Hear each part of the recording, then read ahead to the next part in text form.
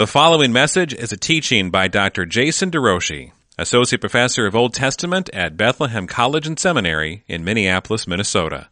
More information about Jason can be found at derouchie-meyer.org. Last week we began the actual summons to satisfaction. Initially, the call is seek the Lord together in order to avoid punishment. That's not the culminating call, though. The culminating call is wait for the Lord in order to enjoy satisfaction. We're heading in that direction. Right now, though, we are in chapter 2, and last week we got through verse 3, and the call was clear. If you're among those who are not desiring God, or as the ESV translated it, shameless nation, if you're part of that group, then change. And do it in a united fashion. Judgment Day is coming. And God does not want you to be alone. He wants you to find your heart upheld in the context of community. A community of equally committed, surrendered believers who are trusting in God alone for the forgiveness of their sins and the fulfillment of all of His promises, even that He would raise up the deliverer who alone could restore and help. Isaiah 53 has already been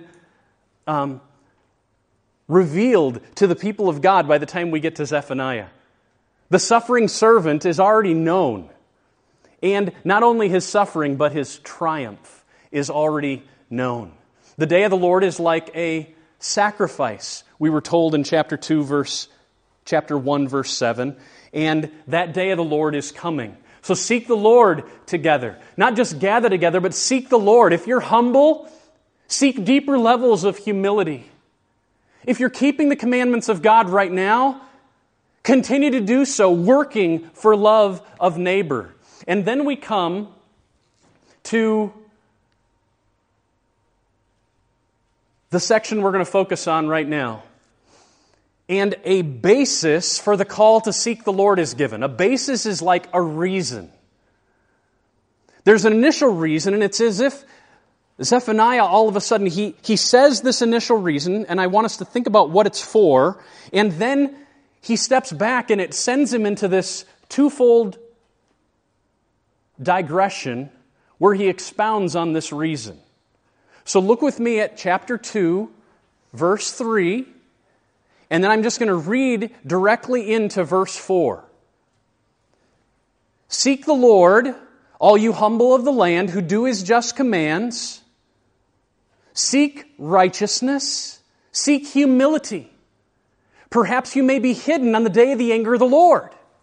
For Gaza shall be deserted, and Ashkelon shall become a desolation. Ashdod's people shall be driven out at noon, and Ekron shall be uprooted. Seek the Lord, all you humble of the land, because I'm going to destroy the Philistines. That's strange to me. But that's what he says. That word for, at the beginning of verse 4, says that verse 4 is the basis or the reason why all of the true humble of the land should seek the Lord. Seek the Lord because 4 of the Philistine cities, listed from south to north, are all going to be wiped out. And we get this whole series of words that are connected with them. Desertion, desolation, expulsion, uprooting. Cities are deserted, places are made desolate, and then people are kicked out, and people are uprooted. And so there's these 4 cities, very well known from the Old Testament, that provide an example of how God's judgment is going to come really, really close. So, you've got towns and peoples, and how close? Well, we see it here. You've got Gaza, Gaza shall be deserted. Ashkelon shall become a desolation. Ekron's people shall be driven out. Ashdod's people, and then Ekron. So they're listed south to north, and they're 4 of the 5 main Philistine cities. And constantly, peoples from these cities were pushing into Judah. Remember, Israel is no more in the time of Zephaniah. It's already gone. So all that's left of God's people is right here in Judah. And he starts by saying, seek the Lord, humble people, because my judgment's going to come to Philistia. And then as we're going to see, it's like he steps back and is going to talk more broadly. But when I look and I say, what's going on here? Can you guys think of a reason? He's talking to Judah. Why should Judah seek the Lord? Because God's wrath is going to hit Philistia. Why argue that way? He starts out by getting the wrath of God extremely close. In fact, you can't get any closer. And then in verse 3, as you already noted, perhaps you may be hidden on the day of the anger of the Lord. The question is it going to cross the border? When God's wrath comes, is it going to cross the border? And chapter 1 already told us to expect it. But I think that's the sense we get, is that God's wrath is going to get so near, you're not going to be able to run away. There's only one thing that can hide you. And what I want you to see is at this point, he seems to step back. His argument is going to pause for a second. Verse 5 begins with a word, a very familiar word in the prophets. In the ESV, it's translated what? Woe. So this isn't Happy Days. Andy Naselli had never even heard of Happy Days. I'm like, whoa. Okay, so Arthur Fonzarelli, right? Whoa. You know, I should have worn my white shirt today. No, it's not that, is it? This is the kind of deep-seated grief. This is lament woe. Whoa. Whoa. And you see it in 2 verse 5, and then you're going to see it again in chapter 3 verse 1. Do you see it there? Chapter 3 verse 1, woe. In chapter 2, it opens to declare the lamentable state and fate, of the rebels from all the foreign nations. And it's going to overview 4 of them, 4 different groupings rather. 5 nations, 4 groupings. And then in chapter 3, that woe introduces an oracle against Jerusalem. So you'll remember back in chapter 1, it started globally. The judgment's going to be on all the world. Then it focused in on Jerusalem. Then in the next stage, it focused on Jerusalem. Then it went big again. And now here, following that pattern, it starts broad, God's judgment, and then it's going to narrow all the way in on Jerusalem. And what I'm suggesting is that the basis is first stated. The reason why they need to seek the Lord is first given in verse 4. Seek the Lord because judgment is coming on Philistia. And then he pauses, and then he just expounds on that. So what we really get is seek the Lord because judgment is coming on all of your neighbors, and judgment is coming on you. So he starts in one direction, and then he backs up, and then he says, whoa, whoa, do you feel the weightiness of the state and the fate of all the neighbors that surround you? Whoa, do you feel the state and the fate of yourself? And then he'll get back into his argument in chapter 3, verse 8, with a therefore.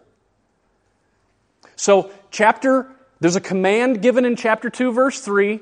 Do this, seek the Lord, because, and then, therefore, wait on the Lord. That's the logic of the passage. Seek the Lord because, And because this is true, therefore, wait on the Lord. So the two imperatives, the two groupings of imperatives in the book, in chapter 2, verses 1 and 3, and chapter 3, verse 8, those are the two groupings of the imperatives, and they're held together by this grounding reason that reaches backward and reaches forward. At the very least, consequential. And then, but the twist is that he doesn't only leave it in the consequential, like he's going to judge the nations because of their sin with the result that you're going to feel some of the wind and the waves. No, he's going to judge you too. It's like the punishment is coming on you too. Like you might not think you're in the center, but believe me, you're in the center. Notice how this works. I'm going to put up another map here.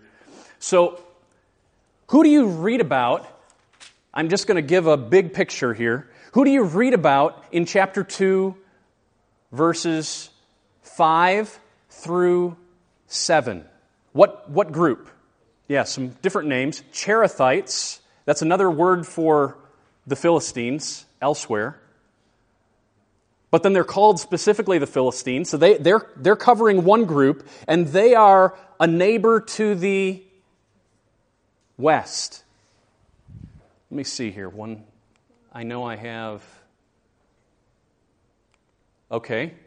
So we've got a neighbor to the west. Then, who do you see in the verses 8 through 11?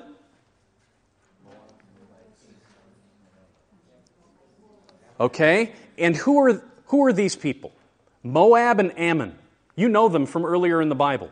Not simply as sustained enemies against Israel, which they were, but they go all the way back to Genesis. Anybody remember where they came from? Lot. Okay. So Lot was who? Lot was who? Yes. Abraham's nephew. So we've got Judah, who was Abraham's great grandson. Okay? He was one of Jacob's 12 sons, and he's become a tribe. And now that's all that's left. Judah is the country. And then you have Ammon and Moab, who are the people groups descended from Lot. Now you remember that fishy situation. We'll talk more about that. But Lot had 2 daughters, right? And they got kicked out of the land they were really wishing they could stay in. They get their father drunk. One night, second night, each of the sisters, they each get pregnant from their father, Lot, and they each have a child. One, Moab, the other, Ammon. Now, that story plays into the saga here in the prophecy, because the very people who were delivered out of Sodom and Gomorrah and then gave rise to Moab and Ammon, they're going to see reversal and they're going to become like Sodom and Gomorrah, says the text.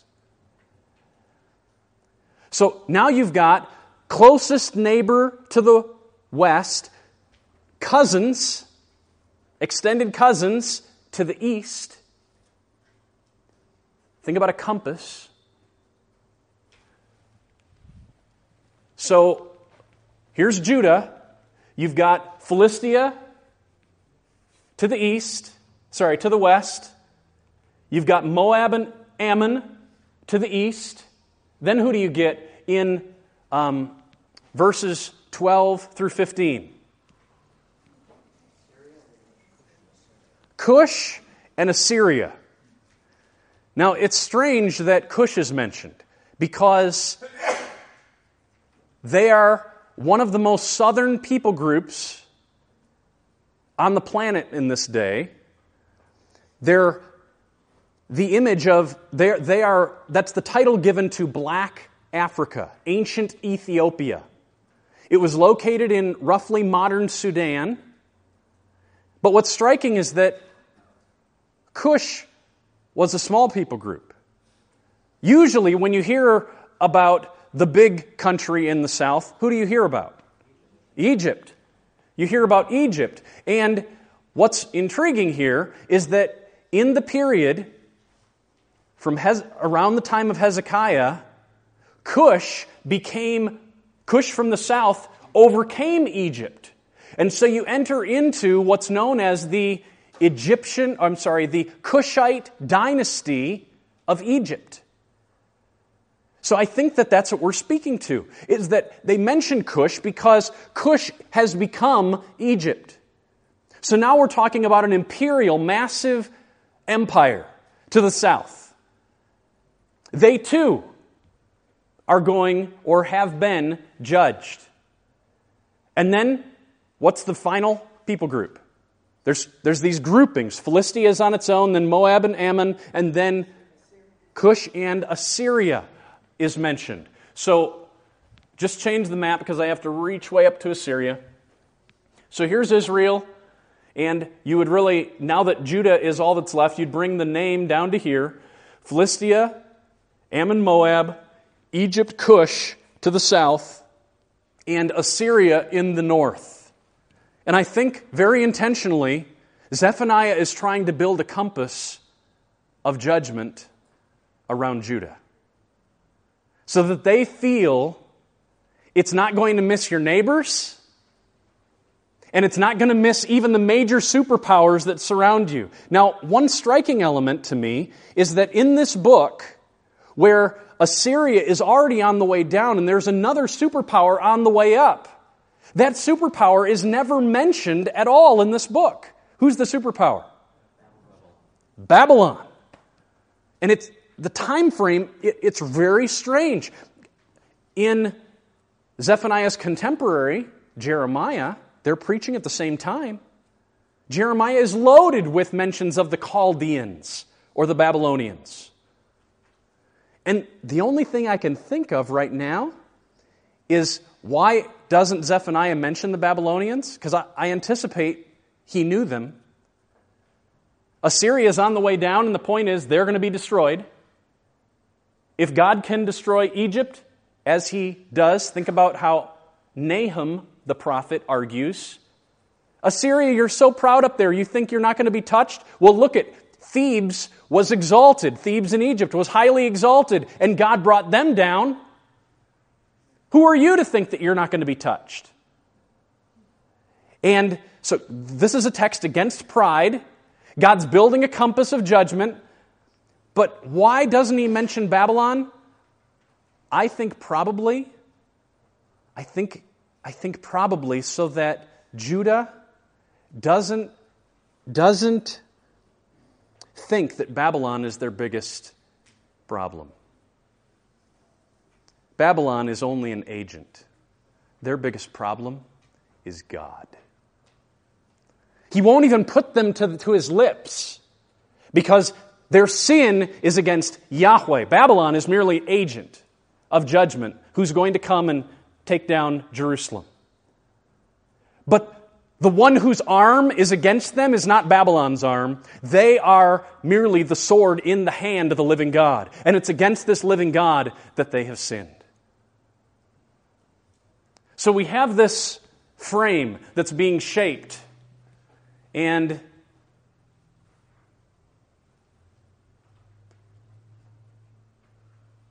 let me just make a few points. We'll pick up here next week. Let me just make a few points. Draw attention to a few verses. In chapter 2, verses 5 through 7, there's no mention of any sin that the Philistines have done. No explicit sin is mentioned. So it may be that we're just supposed to recall the whole history of Israel. We see the name and everyone knows what's at stake. What's intriguing is that this is the first explicit place where, remember that perhaps you may be hidden if you seek the Lord? Look at verse 7 in chapter 2 and notice what you see that answers the perhaps. What do you see there?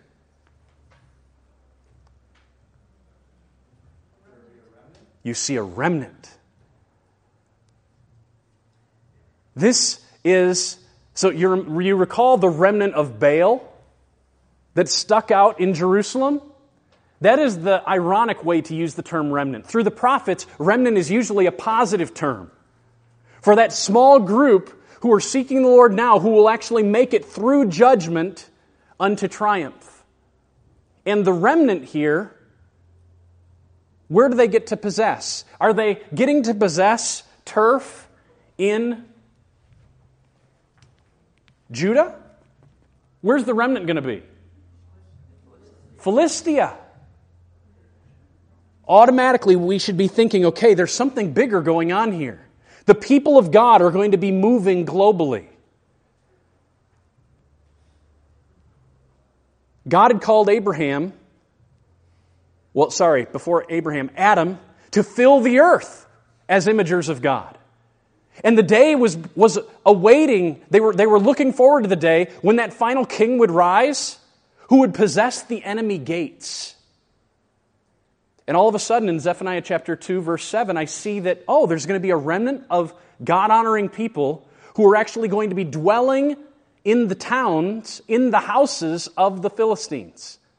You remember that the Canaanites, who were in Judah originally, one of the commands was that you will go in and dispossess all the Canaanites. Their houses, you don't destroy their houses because you're going to dwell in them. Don't wipe out their vineyards because you're going to eat from them. You're going to drink water from the wells that they dug. But now all of a sudden that promise is going broader. This is, I think, a hope that is aligning with the vision of all of Scripture that the day would come when God's kingdom would begin to go global. We're seeing a hint of it right here. Now, there's a problem that's mentioned. Look at verse 8 and verse 10. What is the problem that God is targeting? And then we also see it, the same problem, in verse 15. So look at verse 8, verse 10, and verse 15. What's the common thread that we see as sin among these foreign nations?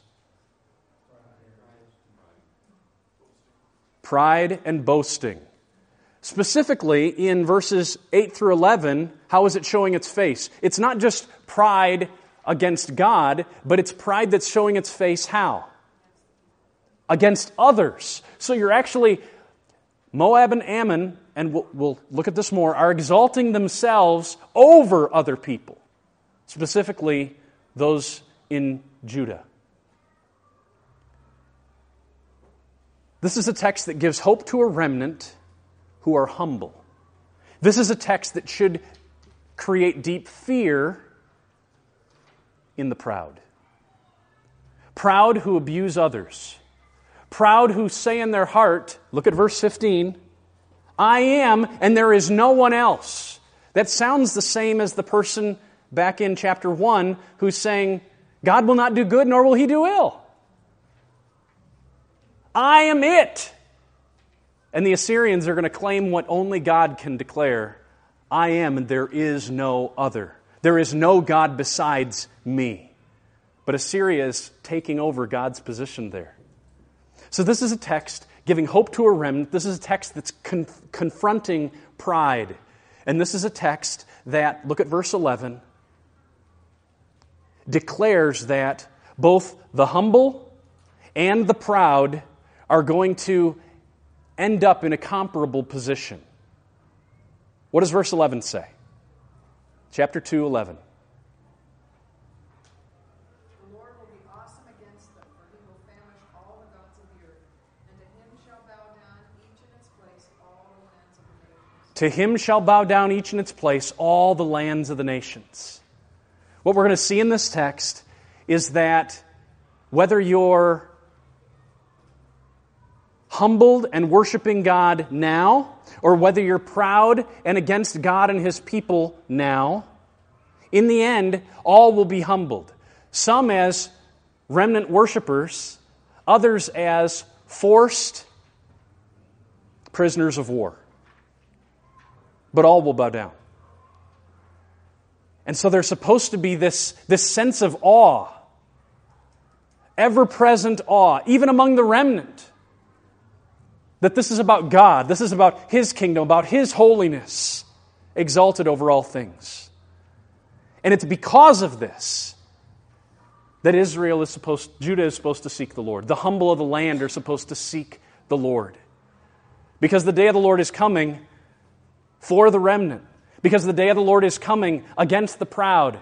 Because God will indeed exalt Himself above all the lands of the nations. Because of that, seek the Lord. That's the sense of this passage. We'll look at it in more detail and then add into it the specific words against Judah next week.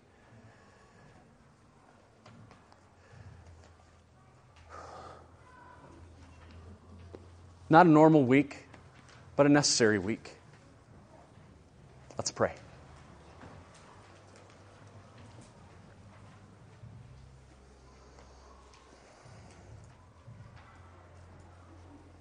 Father, I want to thank You that You're our hope. You hold the human heart. You hold ours. You alone can keep us from stumbling. And so we declare, in this room, we declare, keep us, O God. Help us, O God. May we fear You rightly. Work in us what is pleasing in Your sight. We're asking You to do it. If we don't abide in Christ, we will not bear fruit. So keep us in the vine. Place us in the vine. Thank You for the hope of the remnant. Thank You for the seriousness with which You take sin. For those of us who have been deeply wounded by others' sin, it gives us rest to know that vengeance is Yours, declares the Lord.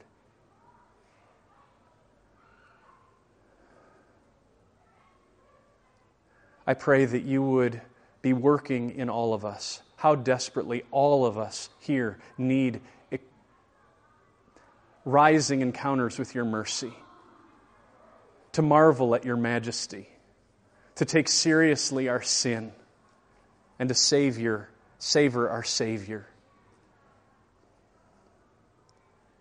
Please, Lord, burn away the dross and make us more pure for the sake of Your Son, for the glory of Jesus, for the advancement of Your gospel in this very dark world, we pray.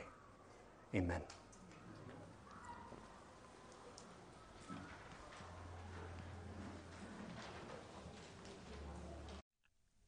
Thank you for listening to this message from the ministry of Dr. Jason DeRouchie, Associate Professor of Old Testament at Bethlehem College and Seminary in Minneapolis, Minnesota. Feel free to make copies of this message to give to others, but please do not charge for these copies or alter their content in any way without written permission from Jason DeRouchie. For more information on Bethlehem College and Seminary, we invite you to visit online at bcsmn.org. For more information on Dr. DeRouchie, visit online at derouchie-meyer.org. Proclaiming the kingdom and treasuring a God who rules, saves, and satisfies through covenant for His glory in Christ.